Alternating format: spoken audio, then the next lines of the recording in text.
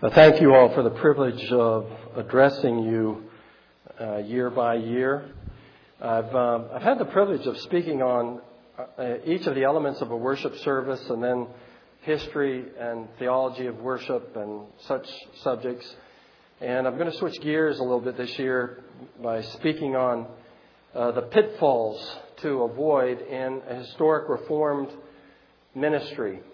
And I'd like to start from 1 Corinthians chapter 3, verses 10 through 15, a passage that I believe is about church planting.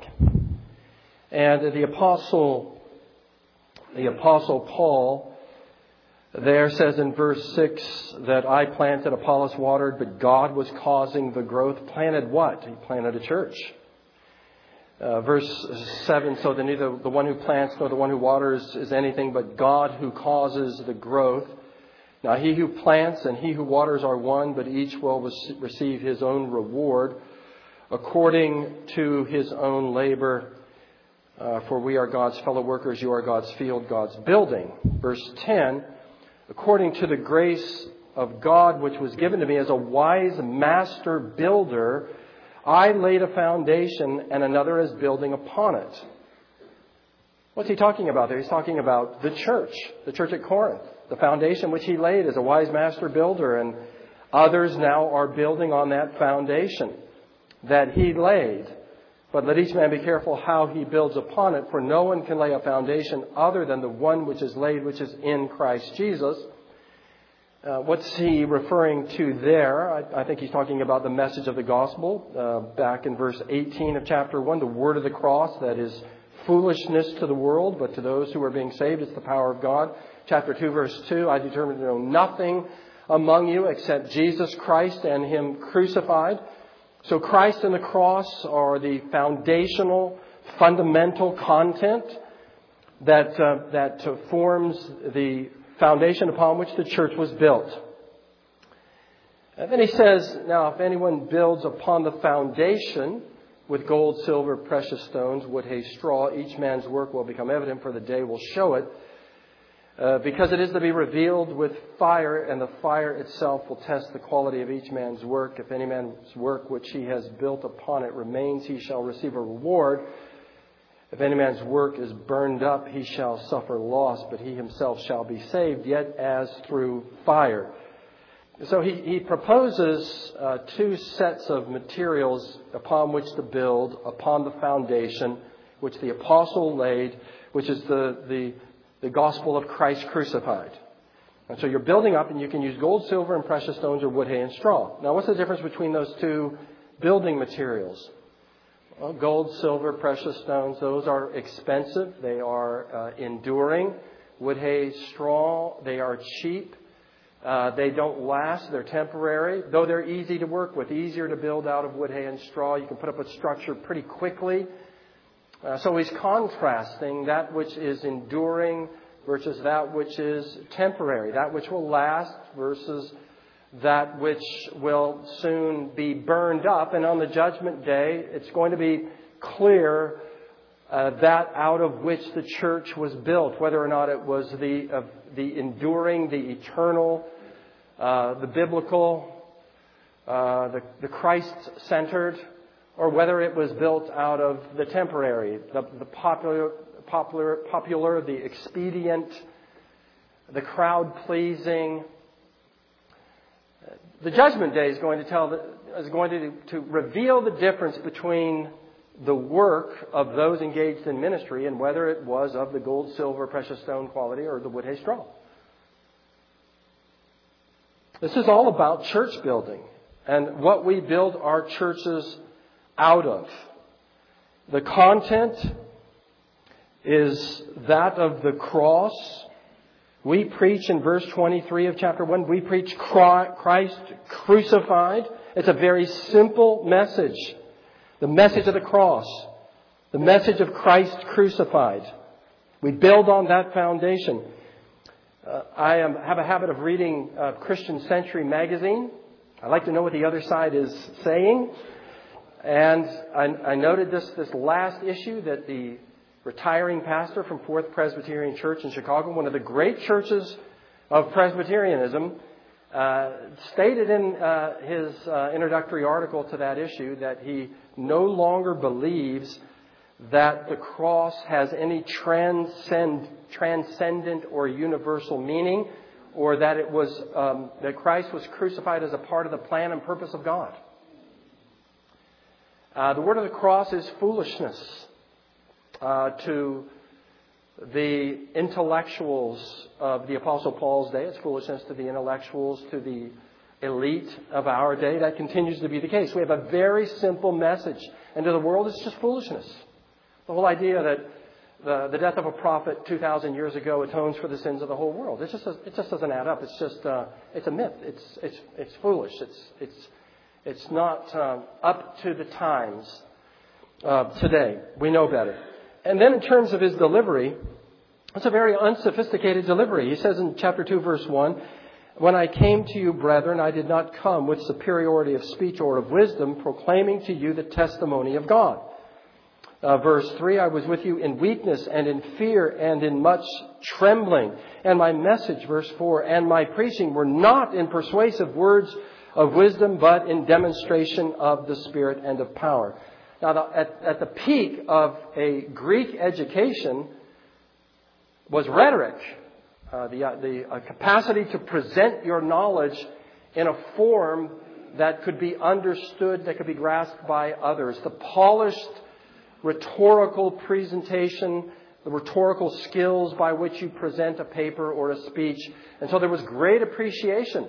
The cultural context here is a culture that esteems very highly rhetorical skill. So you would think, perhaps, that therefore he's going to contextualize, right, by mimicking the rhetorical devices that were common in that time in order to identify with, in order to win over his audience. And it seems to me that's the very thing that he is refusing to do. That would be wood, hay, and straw. That would be to appeal to them on the basis of their flesh, fleshly interest, fleshly pride, rather than responding to the simplicity of the message presented in its simplicity. And he warns in verse 5, or explains in verse 5, that your faith should not rest on the wisdom of men, but on the power of God. Is he not saying there that if he were to spruce up the message with Greek philosophical terminology, categories, and wisdom, and then spruce it up with Greek rhetorical ability, you might respond to him rather than respond to the Holy Spirit? And that your confidence, your faith would be resting in man and not in God. To me, there's multiple lessons here for the ministry today and for our churches today. Build out of gold, silver, and precious stones. It'll endure. It's going to be costly. It's not going to be as easy to work with. Build with wood, hay, and stubble. You'll get immediate results. You'll produce something that is visible, and you'll do it quickly, but it's not going to endure. And so in a culture that loved and demanded the use of the rhetorical gimmicks of the Greek orators, the Apostle Paul instead preaches in weakness and in fear and in much trembling, not with superiority of speech or of wisdom. Neither the message nor the method was one that would be esteemed by the learned people of their day. Why? So that your faith should not rest on the wisdom of men, but on the power of God.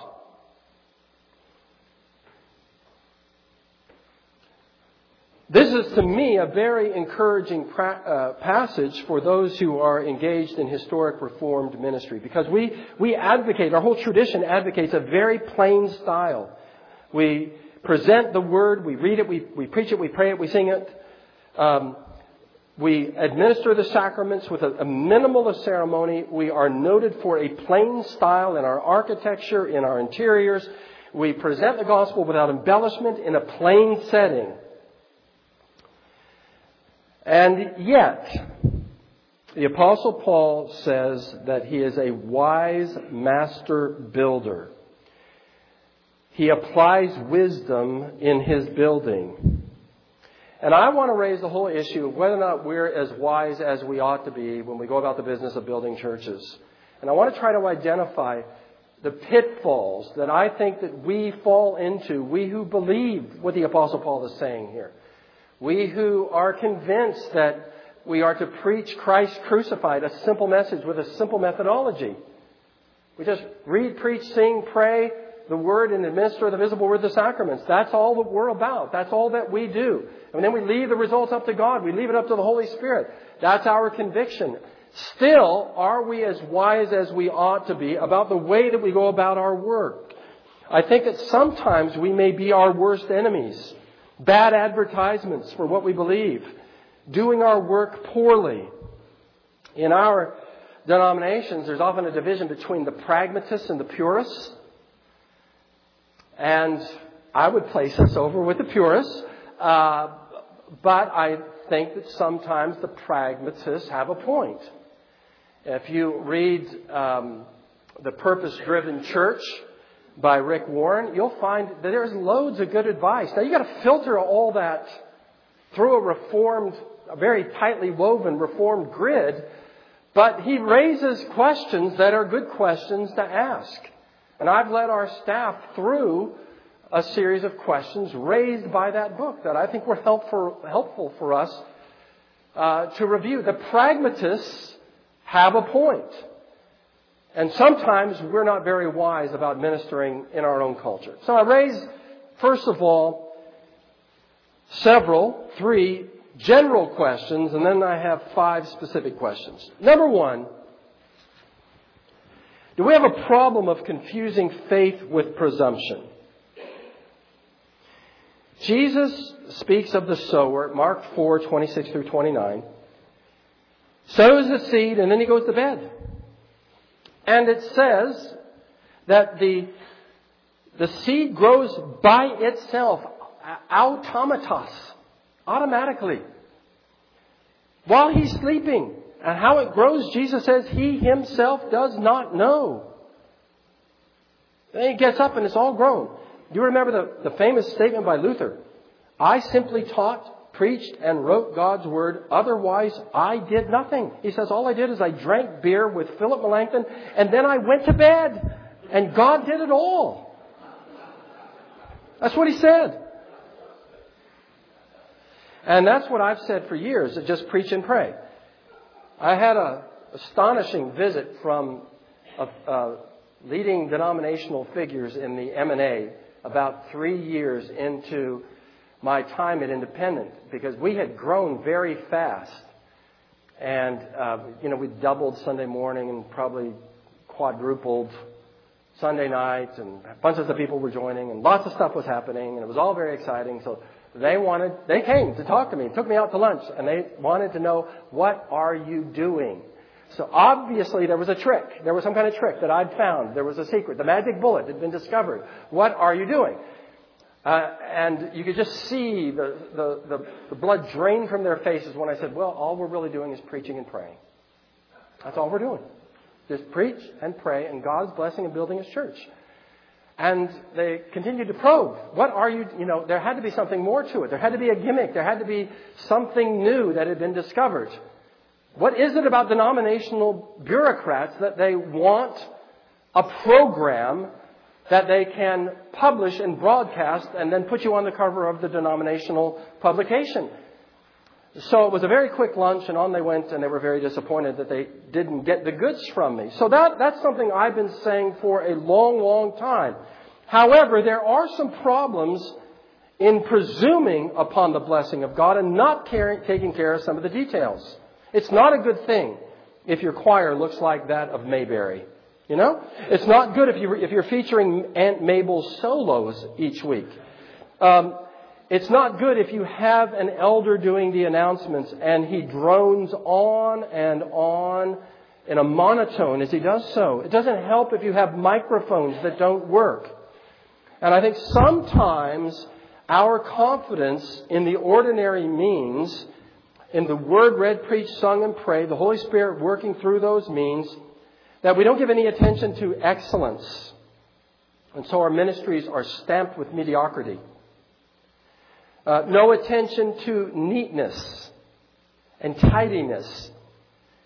And so our places of worship or educational buildings, they're sloppy. They're in disarray. They're messy.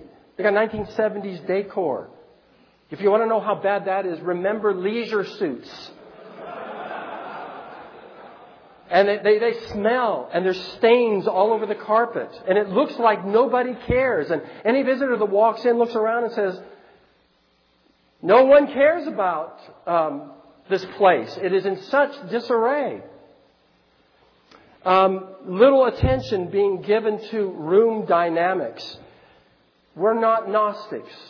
So, right, we believe that the human body is intentional and that we're not just spirits entrapped in bodies, but that part of the image of God is that we are a psychophysical unity, and the body is intentional and the body is good. So we have to pay attention to meeting places and the dynamics of those rooms. I refuse to allow us to have Sunday night service in the sanctuary of the Independent Presbyterian Church for years. And the reason was, you could seat about 1,200 people in there if you squeeze them in. And we had about 150 on Sunday night. It was like holding a service in an airplane hangar. It was depressing and dark and empty. And so we moved into the chapel where it was tight and we were close. And it altered the whole feel of the service. It's not a very spiritual thing to say, but it really did make a difference in me, the preacher, and in the people and their sense of things as they worshiped with us. Pay attention to the acoustics. If they're lousy, get them fixed. It makes a difference if you're meeting in a basement that has no windows and there's no natural light filtering in. So are we guilty at times confusing great faith in the power of the Holy Spirit working through the ordinary means and presumption or even laziness? A failure to give due attention to the details of the ministry. The attention that ought to be given because we're dealing with human beings for whom space and circumstances and the building and the room all really do make a difference and affect the way they perceive the whole. Okay, number 2. The confusion of failure with faithfulness. I'm borrowing this from Rush Dooney, who I've not read him for 2 decades, but there was a time when I was reading his books and appreciated, and I still do appreciate, lots that I learned from him. In one of his booklets, he speaks of one of the split P denominations that he didn't name, for whom the sign of faithfulness was failure. I thought it was very clever. That stuck with me. I can't figure out where I've read it, but it's been that long ago. But, has he got a point? Sign of faithfulness is failure. After all, we are preaching the gospel and only a remnant is responding. Alec Mottier points out in a recent book that the book of Acts could be called the growing church. And in its 28 chapters, there are 37 references to growth. There is, in the book of Acts, a presumption of growth in the church. So is there a problem with complacency? Are too many of our churches content to be a remnant church? Year after year, content to minister only to a remnant, content to only be a remnant. Now, admittedly, it's hard to be a Presbyterian. You got these rules about the Sabbath. All right, and they're a real downer, a real bummer for a lot of people. Presbyterians like us, we're telling people, you need to catechize your children. And that's just a lot of work, a lot of trouble, and the kids are whining and groaning, and they don't want to do it. And then you feel guilty because the preacher says you should be catechizing your children. You got morning and evening worship. Nobody does that anymore. So they got to drag their tired carcasses back to the Sunday night service every week. And then you want us to do family worship on top of everything else. So you've got to fit that in as well, in between soccer practice and music lessons and all that. It's, We're very uptight, and we don't do any fun stuff. We don't have bands and skits and light shows and pyrotechnics. None of that's going on in our services. And so it's hard to be a Presbyterian. And so we have a lot of excuses for why we're so small. We're the only ones doing all the stuff right. I believe that. I'm not making fun of that. I believe that. All right? I believe we are, and listen, here's my excuse for saying that. If I didn't think what we were doing was right, I'd be doing something else. Right? Everybody is doing what they think is right. And as soon as they think something else is right, then they do the other thing. Okay? So I don't need to apologize for it, even though I just did. Okay? I think we're the only ones doing the whole thing that ought to be done. We're doing it right. And so we pay a price for it. Because we got all this stuff about which we're very uptight. And it puts all this burden on people. And it's a lot easier to go down the street and be a Baptist. Or better yet, a Methodist. Or a Pentecostal. Still, is the gospel the power of God or not? Are we preaching the gospel? Is it not the power of God unto salvation? Is it not true that faith comes by hearing the word of Christ? Shouldn't the power be released? Shouldn't people be coming to faith? Is it not true that we're born again by the new and abiding word? Shouldn't people be being born again? Isn't it true that we grow by the pure milk of the word? Shouldn't people be growing as a result of our ministries? And growth means that they're excited about the things of God. It means they're burdened for lost souls. It means they want to get the gospel to other people. It means they're bringing people to church where they'll hear the gospel. Is there a confusion of failure with faithfulness? Third, is there a confusion of pace with prudence or with faithfulness? We're waiting for the right time. That's what we're telling ourselves. Waiting for the right time to do thus or so. And so there are interminable delays. This is another of the pitfalls as I see it. For example, psalm singing. All right, you've been at the church for 10 years. You're not singing any psalms. Why not? Why are you waiting? What are you waiting for? This one's obvious. This one's easy. This is as easy as intinction.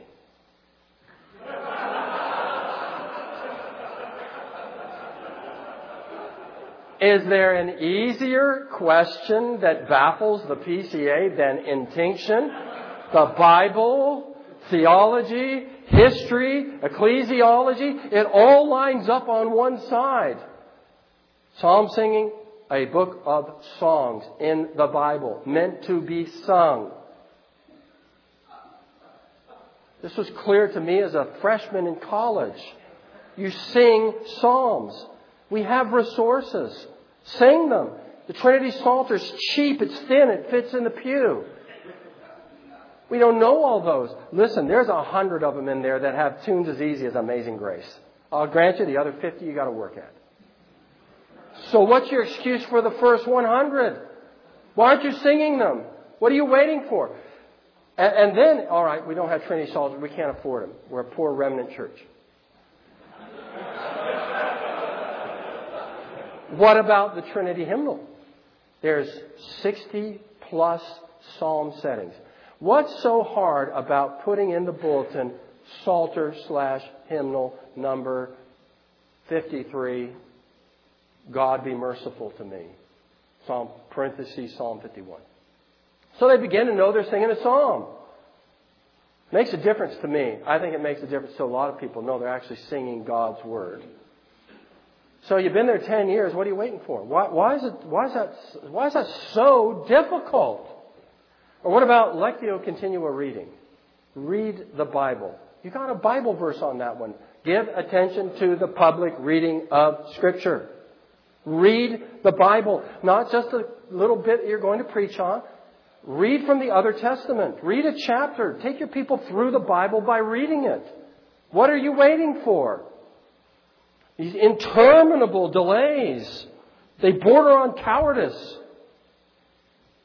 On the other hand, imprudent haste. Some of us make the same mistake as the radicals. We have no sensitivity to the culture of the church to which we have gone. Every church has a culture. It's okay to have a culture. What do I mean by a culture? Well, they have ways of doing things, and they have some standards about the way you act and the way you dress and what you do. Every church has got them. At some level or other, there are ways that are accepted of how we do things around here, the way that we've always done them, or even if we're a church plant. We've been here for a year. But in the last 52 weeks, this is the way we've always done it. It happens that quickly. You're laughing because I'm right. It happens that quickly. You have these accepted ways of doing things. Then you get called there. You're now the new minister. They have a culture. Here's what I say to our church staff. Every single thing in our church has a name on it. Somebody thought it was a good idea. Somebody designed it. Somebody implemented it. Somebody got it approved. And so everything that gets changed is an affront to someone out there in the church. You got to tiptoe around that. You got to take that into account. I'm obviously not an advocate for no change, especially in light of just the previous paragraph, as it were. But still, there is a sensitivity to the culture of the church, which means that you're careful, you gain the trust of the people, you lay the groundwork, you earn the right to make changes. And you do so out of an overall respect. If you don't respect the church, then don't go there. Have a basic foundation of respect. You come in with that respect. You honor what's there. And you're sensitive to the changes that need to be made. There's a lot of things that have not yet even changed after 27 and a half years at Independent Presbyterian. It took 15 years to get rid of the Chrismon tree. And I suffered under that Chrismon tree. I mean, you know how old the tradition of Chrismon trees is? Like 1958. This is not ancient history. This is another one. This is like when they thought about inventing Rudolph and Frosty. Chrismon trees came in that whole 1950s post-war sentimentalism, family time.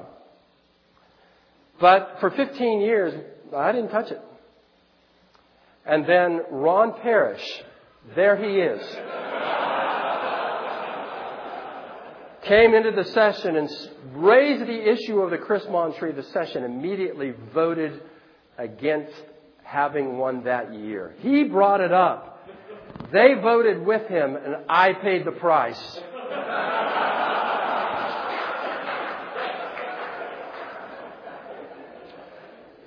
In January of 1519, Zwingli began to preach verse by verse, Lectio Continuat, through the Gospel of Matthew. April 1525, nearly 6.5 years later, the Mass was abolished and the services began to be conducted in the vernacular. He waited 6.5 years. Basically, also did Farel and Luther. They were very, very slow to make changes in the public face of the worship service. Respect the culture of the church. You get called the perimeter church. Don't go on a crusade for a pipe organ. That's just not the culture of the church. If you go to 10th Presbyterian in Philadelphia, don't try to bring in a rock and roll band. It's contrary to the culture. This is common sense. Respect the culture of the church. 1 Timothy 5:1 and 2. Paul says, appeal to older men as fathers, older women as mothers. Can we draw a principle out of that about what you do with aged things, the traditions of the church, the customs of the church, the ways that they do things?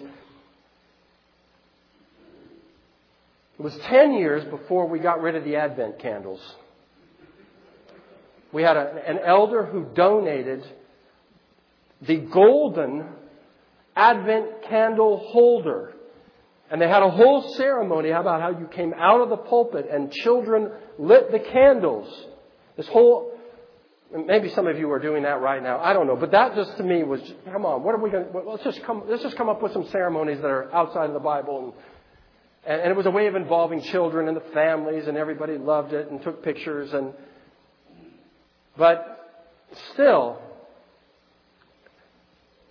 I think that you rush changes, you hurt people, you cause division, you lose people. So don't confuse pace with prudence. Now to get to the specifics. Number one, another pitfall, confusion of the liturgical with the reverential. There's so much silliness, embarrassing silliness going on in the church right now that the pendulum swings from the Reformed tradition of worship. From there, let me start that over again.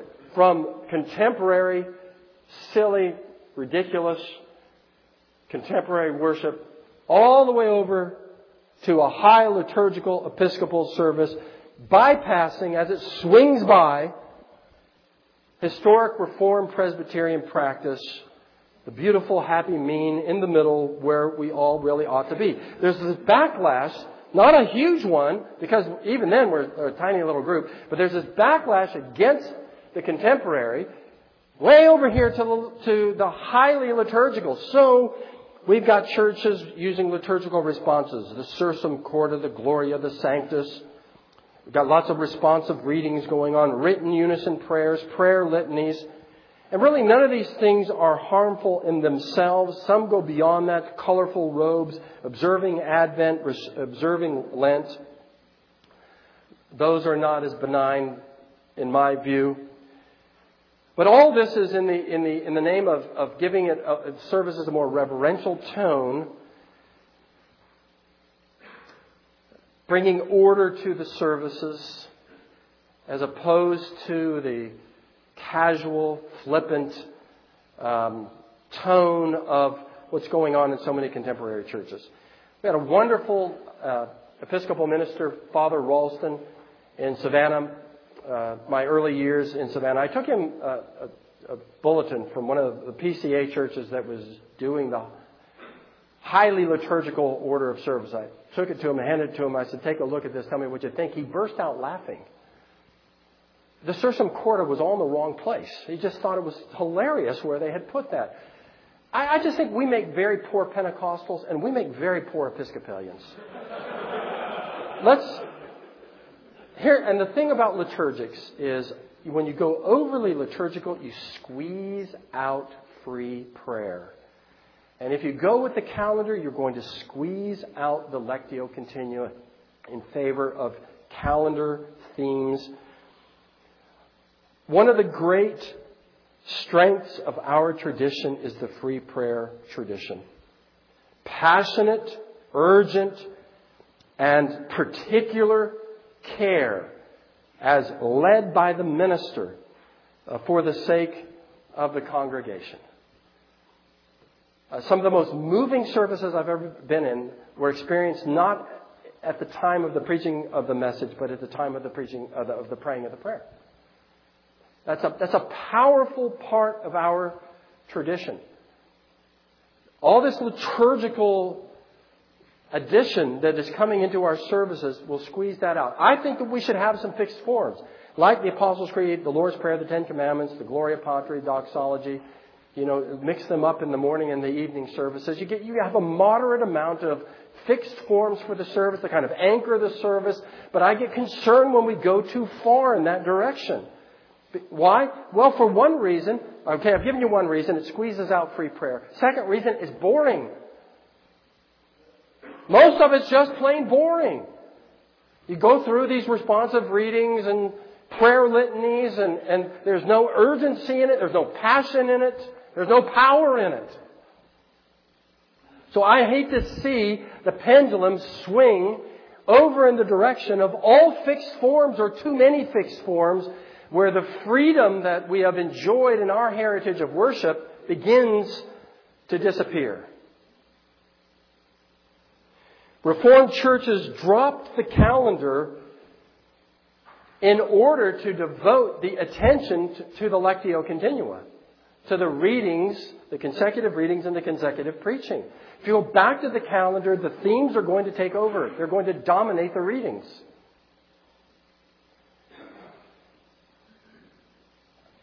Don't confuse the liturgical with the reverential. A reverential service is one that is characterized by solemnity, within which the elements are handled with care. Reverential should not be confused with the degree to which the Episcopal is mimicked. Okay, second specific, confusion of length with depth. We don't want to be shallow and superficial. John Stott was right, sermonettes breed Christianettes.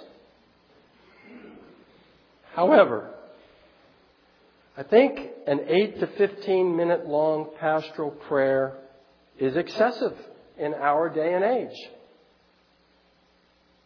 I think it's too much. I think it's a trial and a temptation to our people. I think a 45 to 60 minute sermon is too much for most congregations and for most preachers. I know there's a number of you who don't agree with me about this, but I think you have to be really, really good to go for 45 minutes. I think you should aim at 30. Frankly, most of us are not good enough to preach that long. We'll get by. They'll tolerate us if we go for 30. And then if we go over, then it's 35. It might even creep up to 38. If it's 45, it's going to creep up to 55. It's going to encroach on an hour. And I think we're expecting a lot of our people to expect them to sit that long for sermons. Long pastoral prayers, long sermons. I think it's a trial to them. And I don't think that most of us in our gifts are up to it. A service that's an hour and a half to an hour and 3/4 long, in my opinion, is a mistake. I think to sing your way all the way through Psalm 69 is a mistake. I know churches that do it. Make that singular. I know a church that did it and was vigorously defended. I think that's a mistake. The law of diminishing returns sets in. It's not in the Bible, but it's a common sense one. There is a point at which more is less. So don't confuse length with depth. These are wisdom issues. In my opinion, about a 5-minute pastoral prayer is the upper limit. I think you should aim at 30-minute sermons. I think you should have an hour to an hour and a quarter long services. I think if you are one of the great conference speakers in our circle, you can preach longer than that. Most of us are not great conference speakers. We have ordinary gifts, ordinary congregations, preaching to ordinary people. And so we need to have our targets down at a more accessible level for the average congregation. One of our leading ministers in the PCA has compared some of our stronger churches. Nevertheless, he's looked at them with criticism, saying they're able to catch whales but not guppies. And he was talking about the capacity to produce really great disciples in those churches. But he said they're all whales, there's no guppies. They're smaller churches. They have produced these great Christian leaders have come out of these ministries, but there's no little people. There's no ordinary people. Whales, not guppies. I just think we need to be able to get whales and guppies. And I think it's difficult to do if we're setting our sights in terms of the length of what we're preaching and praying and singing, if we're setting them that high. Third, confusion of frequency with fervency. It's coming more and more to be the case that serious churches are having weekly communion. In the Reformed Church, that has never been our practice. Not on the continent, not amongst the Puritans, not amongst the Scots, and not in the New World. Though it's had very prominent advocates, it's not been the practice. I think the verdict of our tradition is that we prefer to be careful rather than frequent. We prefer to observe the Lord's Supper with intensity rather than observe it weekly. And so our tradition is one of communion seasons. that are central to the life of the people of God. The Lord's Supper having a central place that it plays. It is the epitome of the Christian religion, according to John Willison, the 18th century Scot. It's where commitments are made and commitments are renewed and where the Word is made visible. So don't confuse importance with frequency. This is so typical, but to me it's misguided, wrong-headed, and unfair. One is not saying that the Lord's Supper is important if it's being rushed. And in most, not all, but most, and my evidence is anecdotal, admittedly, where weekly communion is being observed, it's rushed. This is a motivation behind intinction. It moves it along. We can go through this quickly and we can do it every week. I'm just saying, I don't think that it's right to confuse. I don't think we're thinking clearly if we're confusing fervency with frequency or importance with frequency. I'm not saying that churches are wrong to have weekly communion. I am saying if you're going to have it, don't rush it. And realize that you're probably going to need an hour and a half to do it if you're not going to minimize the sermon. And you're going to be piling all that on top of whenever you have a Sunday school. And all those are factors that we like to ignore because we're purists. But I'm saying that if you have an hour of Sunday school and then an hour and a half service every week and then you have a Sunday night service, it's just getting to be a bit much. And again, it's not even a part of our tradition where quarterly or monthly has been the norm. And where there is careful preparation and careful observance, but not every week, certainly not every service. Fourth, confusion of right form and content with spirit. We have said there are 6 basic prayer genres, that a full diet of prayer will include a prayer of praise, a prayer of confession of sin, prayer of thanksgiving, prayers of petition, prayer of illumination, and a benedictory prayer. So if we pray those 6 prayers, either individually or combined, several of them combined into one, like in a pastoral prayer, should we then be content that we have done what we need to do? No, not if they're insipid. Not if we're meandering in our prayers all over the place, reciting cliche after cliche, or if there's no distinction between the genres and they're all the same prayer 6 different times. Which was the case at one church I served as an intern and an assistant minister. Each of us had a prayer. Each of us prayed, the whole gamut every time we got up there and prayed. Finally, Jim Baird said, "Do you know that your prayer is a prayer of praise and that's different than his prayer, which is the prayer of thanksgiving?" And the light went on. Don't confuse the having the right content with having the right spirit. If we are going to pray, we should be praying with passion and with urgency. There should be that note of intensity about our praises, about our confessions of sin, about our petitions and intercessions, about our thanksgivings, about the whole gamut of prayer. Listen to Thomas Watson in his book on the 10 Commandments.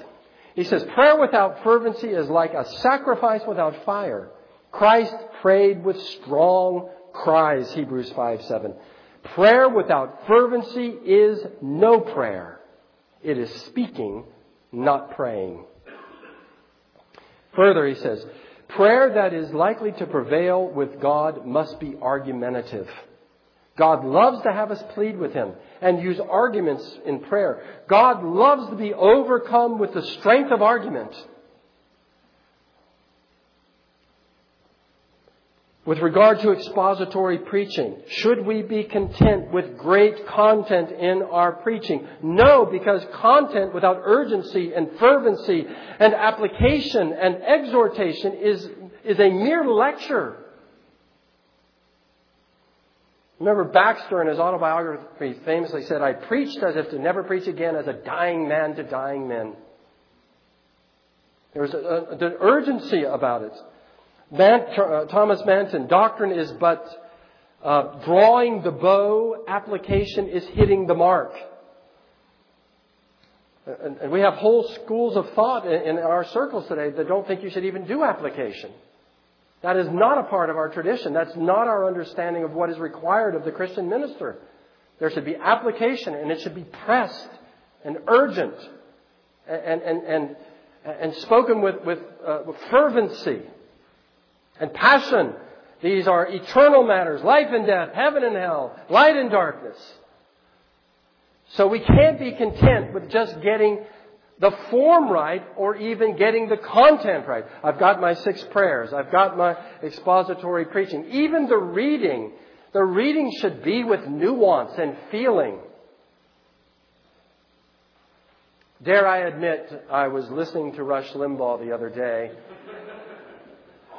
and he was reading an article that had appeared in the newspaper.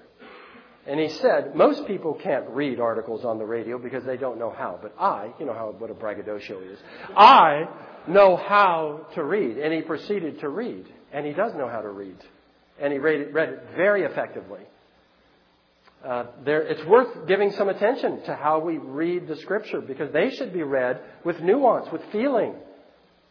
It should reflect the mood of the passage. It will enhance the understanding of the people. We cannot be content with just doing the right things, the right forms, even the right content. The right spirit needs to attend the form and the content. Or else I think the form and the content are unconvincing. I've quoted before Al Mohler saying a man shouting fire from a burning building has a natural eloquence. That was Al Martin, not Mohler. Yeah, if the building's burning down, you yell fire. There is a natural eloquence. The emergency, the danger. That's all in the voice and in the tone and in the manner that it's being expressed. Well, that's what we're dealing with. And then the fifth of the specific pitfalls, confusion of ordinary means with the only means. If number 5 is not on your outline. Shorter Catechism, number 88. The ordinary means are the word, sacraments, and prayer. So we give them rightly focus, attention, energy, emphasis. We devote our resources to the ordinary means in our weekly services. I remember thinking at our 6:30 a.m. Tuesday morning prayer meeting that we were praying about a whole host of stuff. We had a whole prayer list full of stuff praying, most of it medical. Like the shift change at the hospital almost, as one author put it. We were going over and over this stuff. I started realizing after several years of these meetings, we don't ever pray about the Sunday services. That's odd. Why are we not praying about what happens Sunday morning and Sunday night? That's when most of the people are there. That's when we're ministering to them. Shouldn't we be praying about what happens in those services? Praying for the preacher, praying for the word as it's read and preached and sung and prayed, and the administration of the sacraments? We should. And so I at least pray for the Sunday services every time that we have a Tuesday morning prayer meeting. That should be getting emphasis. It should be getting focus. The ordinary means are operative. The words being read, preached, sung, and prayed. So we ought to be praying about what happens as all of that is taking place. That's our focus. That gets our attention. That's given the major resources and time and energy of the church. But does that mean we can ignore everything else? The answer is no. Like what? Number 1, relationships. There's a lot of us, I've used the first person plural, who like to hide in our studies. And we excuse it too. We are committed to the ministry of the Word. We should be careful students of the Word. And there's a dearth of ministers who are careful students. Far too many of them throwing together their sermons, if not the night before, maybe even during the special music. So there's way too much of that going on. So we're glad that our Tradition emphasizes a learned ministry that studies hard and is faithful in presenting the Word. That doesn't mean that we can hide in our studies and never get out of our studies. I think the kitchen table needs to be seen as a valuable tool of ministry. I think the coffee house, likewise, when one can meet with members and visitors at the coffee house or for lunch, I think it's important to linger long after services. Get there early and linger long afterwards. Be the last one to leave. Don't pronounce the benediction and rush out the door. They're there. They're there right now. Let them have some contact with you. Maybe they have a question. Maybe they have a problem. Maybe they need to set something up. Hang around so that there's some opportunity to relate to the people. We're not the most relational group in the whole world, probably. I'm not. I know. I like hiding in my study way, way too much. I confess it. I acknowledge it. But I don't think it's good to be exclusively in the study and then rationalize it in the name of devotion to God's Word. Don't confuse the ordinary means with the only means. The second item, facilities. Pay attention to the facilities. You might be interested to know, I donned my glasses for this. In 1841, the Independent Presbyterian Church had no restrooms, no classrooms, no nurseries, and no offices. It had a meeting house. Period. That's all. Now, a couple of decades later, when they started thinking that through in light of changes going on in American civilization, one could have said, and undoubtedly there were those who did, why do we need restrooms? We've never had restrooms. And no previous generation has ever had restrooms. Remember, indoor plumbing is especially here in the South, a relative novelty. I mean, we're talking post-World War II for about half of the households in the southern United States. So the fact that we had none of those in 1841, what does that mean for 30 years after that? 1871, they added restrooms and classrooms. Why? Because they needed to. All right. 1928, they finally added offices. Not until 1928. And additional classrooms. I can't pin this one down. But Joe Van Pufflin's mother, Joe's back there near Ron. He's the other bad guy. Told me that when Joe was a baby, the babies were all in the back of the church in carriages. There were no nurseries in the 1940s and to the early 1950s. So somewhere in there, probably 1950 or so, post-war, they added nurseries. What was happening there was one generation's luxuries became the next generation's necessities. And you could be stubborn about it. And you can say, well, we've never done that before. We've never needed that before. That's a sign of weakness. Or that's a waste of money. We could put that money into the mission field. We could use that money in other ways that would be more beneficial than putting it into the facilities.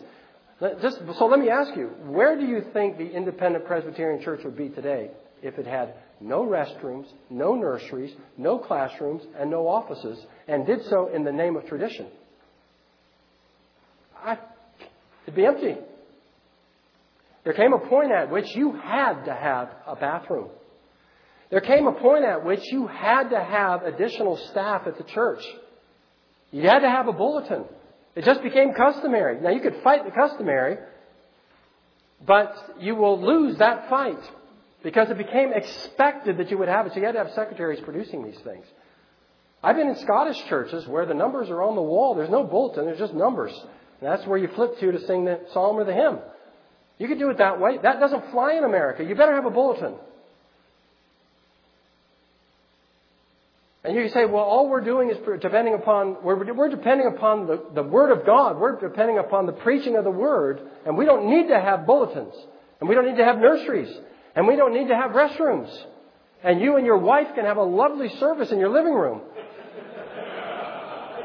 Where probably your office is, and there'll be restrooms.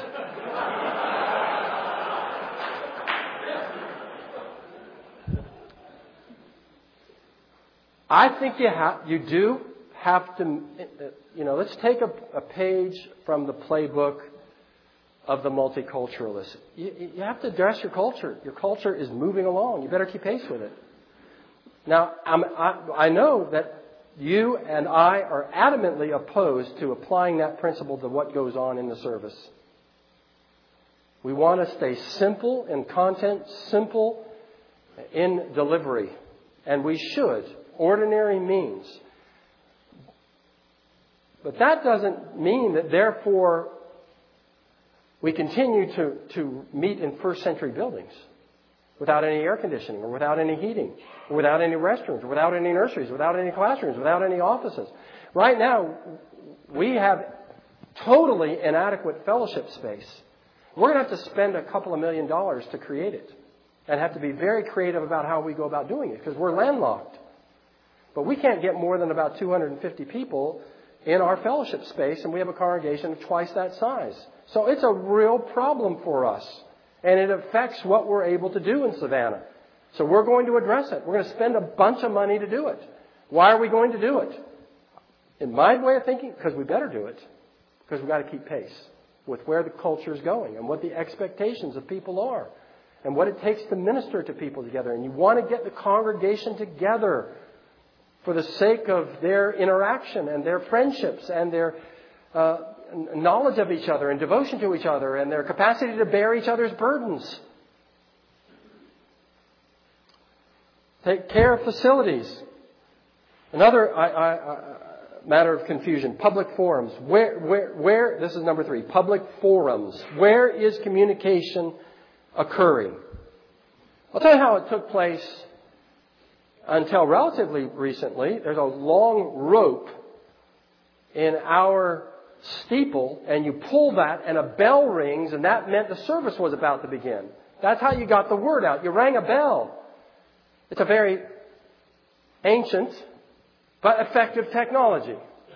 And then you put a clock up on the steeple where people can see it's about time. So there's another advance on the bell technology. Now we have a clock and a bell. And that's how you communicate and get the word out that you have a ministry. Well, things evolve, don't they? Telegraphs and radios and televisions and computers and so forth and so on. It's my conviction you better keep pace. You better get the word out there. Where's the marketplace? Where are the discussions taking place? Where is it that one makes known one's ministry? Where one lets the community know about the program that's going on, about the ministry that's going on, about what you're doing. I think that we need to be wise about these things. I don't think we need to mimic everything that the world is doing. But I do think we need to create awareness of the program that we have and the resources that we are able to make available. Luddites need to beware that your Ludditism may be foolish and self-destructive in the long run. And so pay attention to where technology is going and how it can be used. It's open to a lot of abuse, misuse, and danger. But if that's where the conversations are taking place, and that's where the communication is taking place, is that where people become aware of what's going on in the community, we better get into the public forum wherever it's taking place. 4th, staffing. I think the business models have something to teach us when a business hires at the right time. The effect is it multiplies the amount of business that's being done and it pays for itself. That's how you add church staff as well. So that when you add that person, that means that you're able to move into areas and take care of things that were being neglected, that were a cause of concern, that were disillusioning for people. You're able to hire more staff, a youth worker, another minister, an additional secretary, and the effect is that it multiplies the ministry and therefore multiplies the happiness of the people, and more effective ministry is going on, and it pays for itself. So pay attention to staffing. And then fifthly, program. Just a word about that. Program in seminary, I wrote a 35-page paper against Sunday school. About why you should not have Sunday school. Youthful enthusiasm. Is that going to fly today, to not have a Sunday school?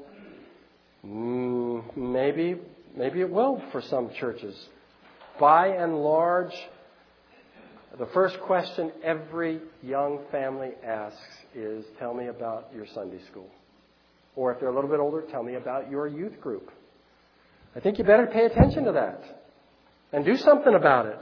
People interpret, whatever the reality is, they interpret the commitment to a Sunday school or a youth group as your interest in their children and the spiritual development of those children. Now, we always say along with that, look, the most important thing is to have your children in church Sunday morning and Sunday night, and for you to be having family worship at home. And after that, we can ice that cake, but you better bake it by bringing them to the family pew and conducting the family altar at home. So we would never have the youth group meet during the Sunday evening service, and we want our youth to identify themselves primarily as members of the church. They're not members of the youth group. They're fundamentally members of the church. Still, pay attention to the program of the church. What the community is expecting and crying out for, I'd be very slow not to provide it. There's certain fundamental things that perhaps are violations of principle. You know, if you don't think you ought to have a daycare center, we don't do that, and it's a matter of principle. Okay? That's where you draw lines based on basic convictions. But I think in these other things that are more in the area of adiaphora, things indifferent, matters of judgment, matters of wisdom, be careful about the program and what's being offered to the community. We are to walk, says the Apostle Paul, Ephesians 5:15, not as unwise, but as wise. It's a command to be wise. So be careful how you build.